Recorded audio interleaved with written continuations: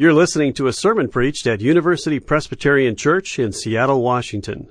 For more information, please visit our website, upc.org. The Apostle Paul in 2 Timothy 3:16 and 17 says, all Scripture is inspired by God, so that we might be equipped for every good work. This book, the Bible, is God-breathed in some mysterious way I'm not sure I ever fully understand, so that I and you can be equipped for every good work. It's for this reason that we're trying to understand this book this summer. We're going through the whole grand narrative in 14 weeks, the story of the Bible, to understand what's in there and how does God use it exactly to equip us and to shape our lives. Last week we looked at Exodus, the Exodus segment or story arc, and we learned that no matter where we are, God always has a way out. This week we come to the story arc of the Promised Land. Because there are times where we do know where we are, but what if there we are exhausted? What if we're here today but we're tired? What if for life we're showing up but we're really, if we were honest, just spent? The Promised Land. God promised Israel a land, and if you ask the question, why did He do that? In a word, it's rest. Rest for His people. We can see that in Joshua, which is where we'll find our text this morning. In verse 13, let me just read it to you. It says, the Lord your God is providing you a place of rest and will give you this land. That was God's promise to them back then, and this is, I believe, God's promise to you and to me this morning. I am providing for you a place of rest. And that's what I want to invite you into in Jesus Christ this morning. Would you open up your Bible to Joshua chapter 1, verses 6 through 9. You'll find this on page 168 of the Pew Bible, if that's what you're looking at. And it'll be a little bit of a surprise as we read this text, because 3 times, as God calls Israel to rest, He also calls them to be strong and courageous. Would you stand with me? Let's read God's Word aloud together. Joshua chapter 1, verses 6 through 9. After we're done reading, I'll say, this is the word of the Lord, so that if you believe it, you can say, thanks be to God. Listen carefully, you're reading His holy word. Be strong and courageous, for you shall put this people in possession of the land that I swore to their ancestors to give them. Only be strong and very courageous, being careful to act in accordance with all the law that my servant Moses commanded you. Do not turn from it to the right hand or to the left, so that you may be successful wherever you go. This book of the law shall not depart out of your mouth. You shall meditate on it day and night, so that you may be careful to act in accordance with all that is written in it. For then you shall make your way prosperous, and then you shall be successful. I hereby command you, be strong and courageous. Do not be frightened or dismayed, for the Lord your God is with you wherever you go. This is the word of the Lord. The grass withers and the flower falls, but the word of the Lord lasts forever. Please be seated. How is it that Joshua could be strong and courageous at this point in his life, you might ask? Remember Joshua? Joshua is supremely competent. If Moses were the president, Joshua's really been Israel's CEO. His right-hand man, we read. If Moses were the commander-in-chief, then Joshua would really be the 5-star general in the theater of battle. He's the guy that you would go to get something done.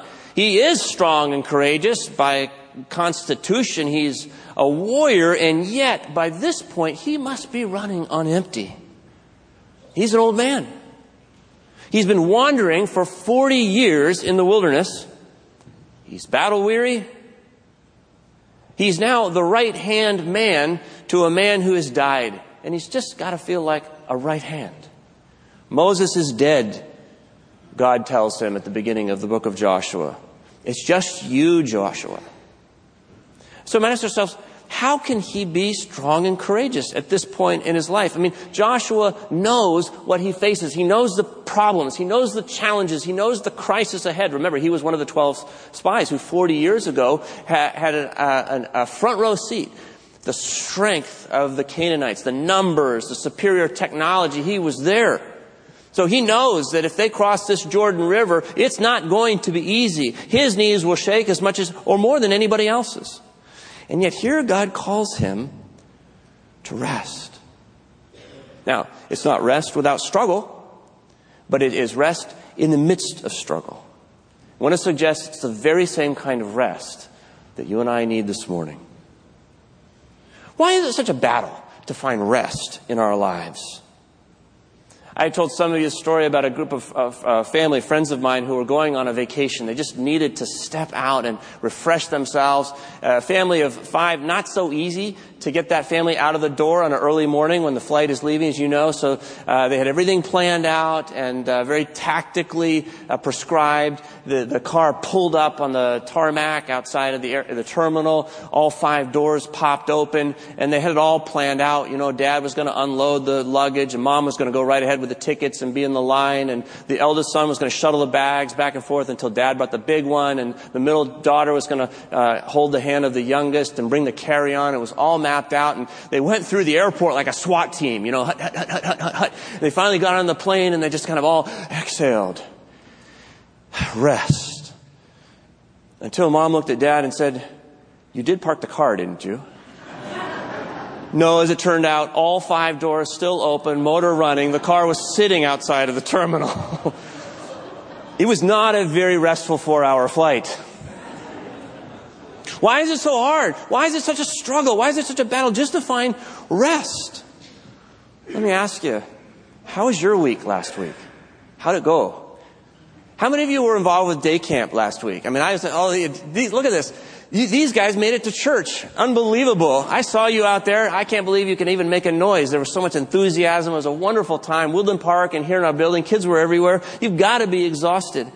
I know I'm exhausted. I had one of those weeks last week. Actually, my wife was out of town, so I had to do everything. Can you believe it? Now I have great appreciation for Ann.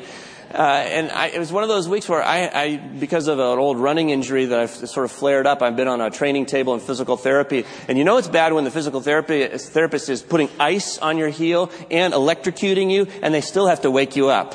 Mr. Hinman, it's time to go to the next station. Just tired. And then with that physical fatigue comes this emotional fatigue. Do I have reserves for my colleagues at work? Am I available to my wife emotionally? Am I patient with my children?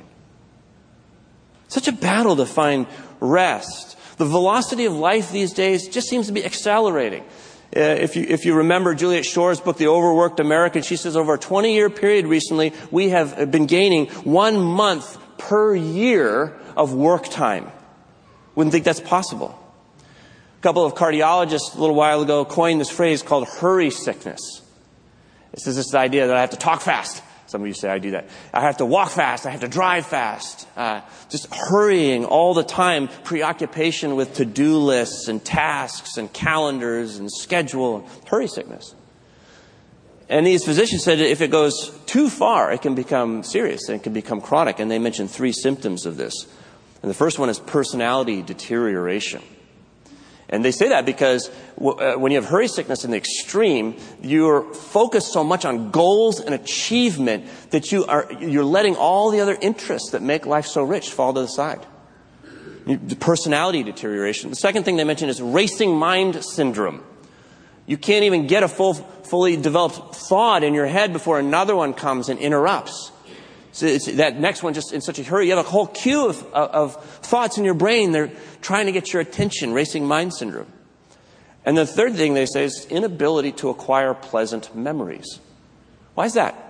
Because you're so focused on the past or on the future, you just can't be in the present. You're really not acquiring these pleasant memories. You begin to feel hollow on the inside.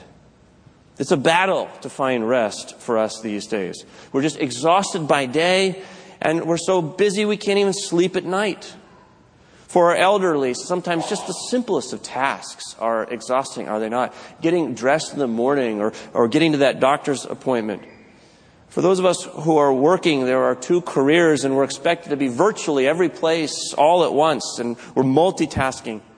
Even our children are maxed out. Their schedule, the kids, man, they're down to 15-minute intervals. They've got piano and select soccer and schoolwork. And now it's not just about learning math. It's about competing in math with those who are in Singapore or Norway. It's a crazy world. Joshua will find his strength, not because he fights for it. Maybe we're so exhausted because we're fighting for our rest. Joshua will find his strength and courage in rest.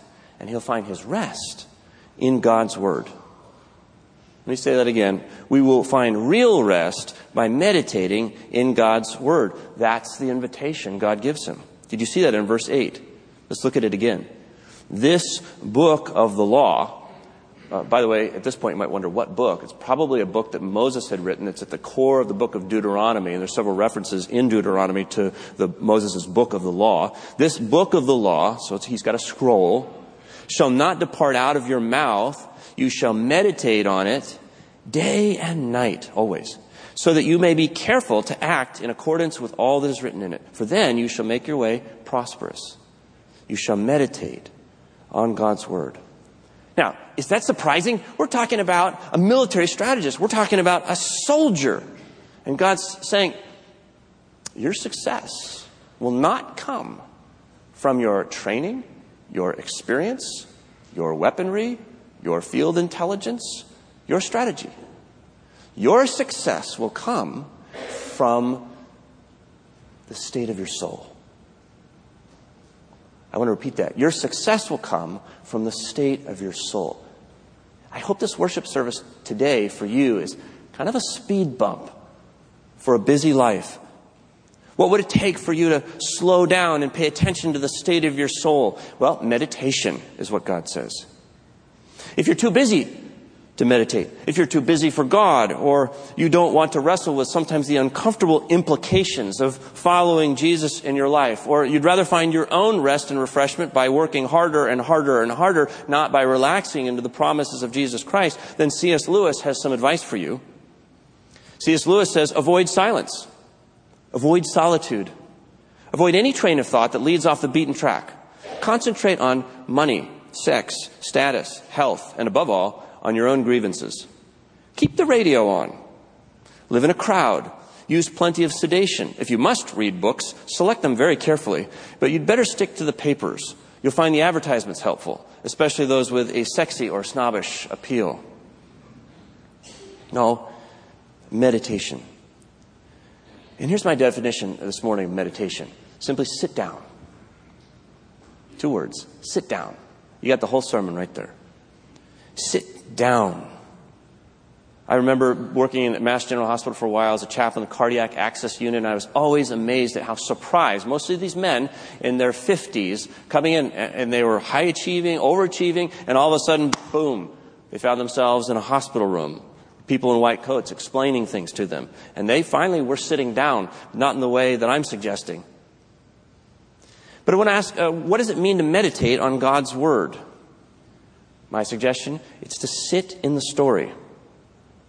This word, meditate, in verse 8, in the Hebrew, it's an interesting word that's oftentimes used of animals where it would be translated to growl.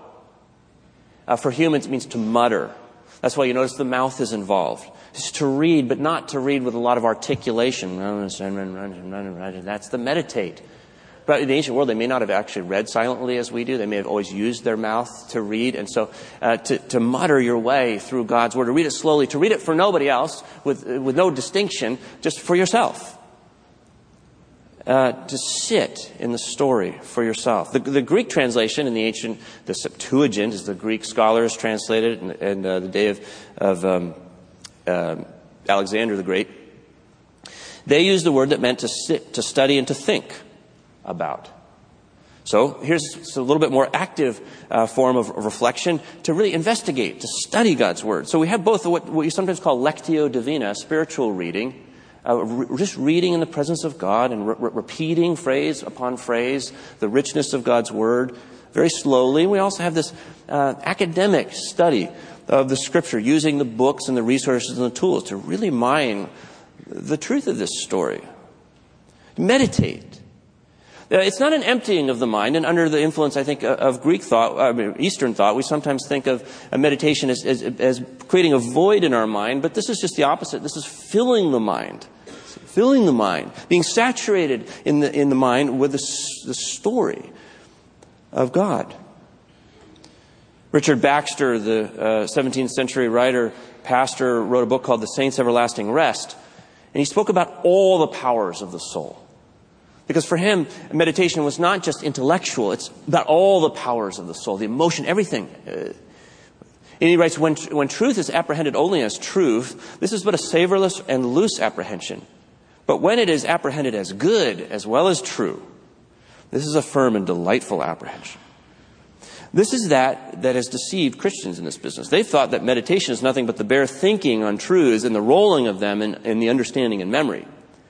But if your meditation tends to fill your notebook with notions and good sayings concerning God and not your heart with longings after Him and delight in Him, for all I know, your notebook is as much a Christian as you are. Wow. Them's fighting words.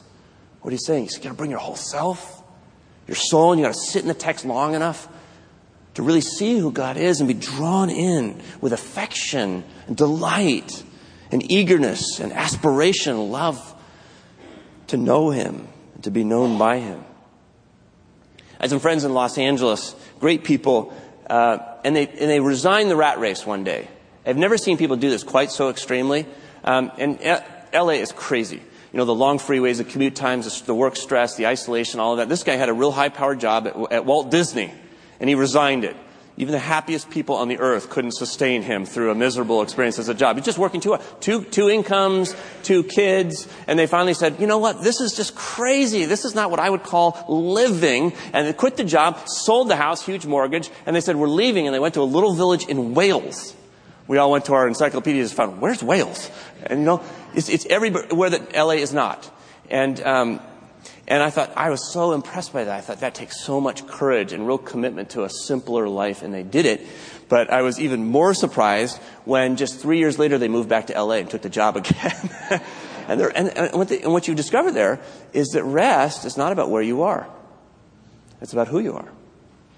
It's not about the external landscape. It's about the interior landscape of your soul. See, it's not about your challenges. It's about your relationship with God. So how does meditating on God's Word give us rest? Well, you got to sit long enough so that we can see that God is in our story. He's in your story. You see that in verse 5. I mean, that's what God has said. We didn't read this part, but if you just look up, the Lord says to Joshua, no one shall be able to stand against you all the days of your life. Why? As I was with Moses, so I will be with you. I will be with you. I will not fail you. I'm not going to drop you in the Hebrew. And I'm not going to forsake you. See, when you meditate on my word, Joshua, you're going to see that I'm not just in Moses' story, those Bible stories of old. I am in your story as well. Sit in my word and see that I'm here sitting with you. And then you have to sit long enough to see that we ourselves are in God's story. It's not just that He's in ours, but that we're in His, which is even more important. The Bible is a book, not just that we read, but that reads us. The Bible will read us and will challenge us and it will question us and it will redirect us. And this is what we see really in the story arc of the Promised Land. It encompasses 3 physical books in the Bible, Joshua, Judges, and Ruth. And each one has a slightly different message. Maybe we're exhausted, for example, as we read these books because we're going at life with the wrong way, in the wrong way. And one of the things I love about the book of Joshua is, yes, they're going to be fighting. It's a kind of a military account, but with all the wrong weapons. Not with swords, because God wants peace. With trumpets, because God loves music. And loud shouts and things like this. It's all non-conventional. There's this critique of military violence built into that book. We're to do things God's way. And maybe we're exhausted because we're going at it the wrong way. It's the book of Joshua. The book of Judges questions the goals. The refrain in the book of Judges is they sought to do everything. They did what was right in their own eyes. Boy, that's a good description of the world today. They did what was right in their own eyes. We are our own authority. And we pick goals. And sometimes God says, maybe you're exhausted because you're picking a goal that the world has defined, but it's not my goal for you. I've got something better. And then the book of Ruth, wrong attitudes. Maybe I'm just worn out because I'm just bringing the wrong thinking to this. And Ruth is this beautiful picture in the time of the promised land, the settlement of people who bring these attitudes of compassion and mercy and faith and loyalty and justice. Very countercultural. And you go, wow, what a beautiful picture of rest we have in the book of Ruth. What causes burnout? There's a couple that I know in California that are experts, Fran and Walt Becker, in leadership burnout. And I've asked them this question, are there any themes over the years as you've worked with hundreds of leaders in different fields, what burnout has been all about? And they're Christians, and they said, yeah, we can show it to you in a verse. And I want to read this passage to you. It's a few verses, but this passage has reoriented me. It's Isaiah chapter 30. Please write this down and go and reflect on it later on this week. Isaiah chapter 30, verses 15 through 18a. Listen to this. This is the NIV, which is a really nice translation. It says, this is what the sovereign Lord, the Holy One of Israel says. In repentance and rest is your salvation. In quietness and trust is your strength. And then catch this. He says, but you would have none of it. You said, no, we will flee on horses. Therefore you will flee, says God. You said, we will ride off on swift horses. Therefore, says God, your pursuers will be swift. 1,000 will flee at the threat of one. 1,000 of you Israelites will flee at the threat of one. This is just the opposite of Samson, who had fought off 1,000 Philistines with one jawbone. That's what it's like to rely on rest and repentance, quietness and trust. But when you don't, 1,000 will flee at the threat of one. At the threat of 5, you will all flee, the whole nation, till you are left like a flagstaff on a mountaintop, like a banner on a hill. Single, solitary person just waving in the wind. Yet the Lord longs to be gracious to you. He rises to show you compassion. See what he's saying there? In repentance and rest is your salvation. Not in hurried, harried busyness. Not in white-knuckling your way through the day. Repentance and rest. Let me ask you to ask yourself this morning, how tired am I? Is the treadmill working for me? How am I letting the story of God's Word shape my life? Or how am I letting the story of the world shape my soul? How do I interact with God's Word? Are Jesus and I in the same story? Did you know that Jesus was named for Joshua? Jesus is just the Greek form of Joshua. And the name, as we already saw in Ray's story, it means the Lord saves. Jesus has fought your battles and won your rest already. He is the victory in himself over sin and death. He is the victory over guilt and shame. He is the victory over the powers and principalities of this age. And when we take time to sit with Jesus, we will always rise with great strength and courage. A friend of mine lost his father when he was 12 years old, drunk driving incident. Woke up in the hospital. His mom was standing over him.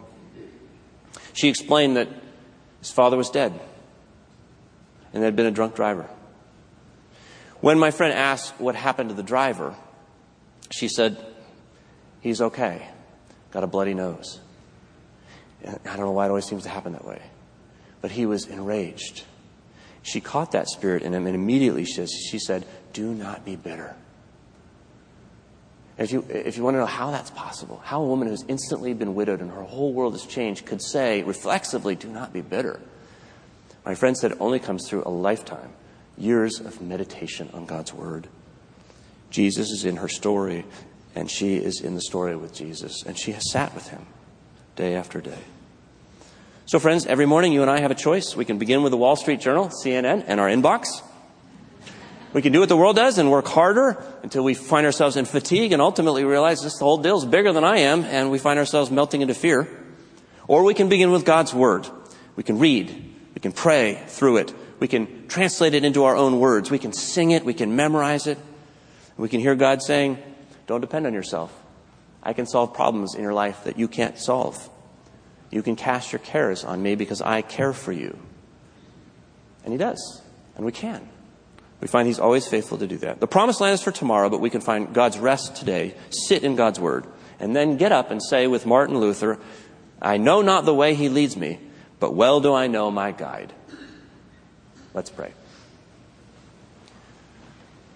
God, thank you for slowing us down and being the one voice in all of the world that says, I just love you. And I don't love you because you're busy. In fact, I just love it when you're resting. So help us to meet you each day.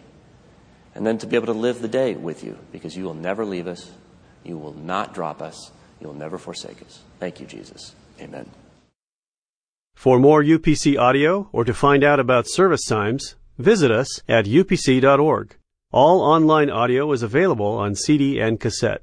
To order copies of sermons and classes, please visit upc.org/audio, email audio@upc.org, or call 206-524-7301, extension 117.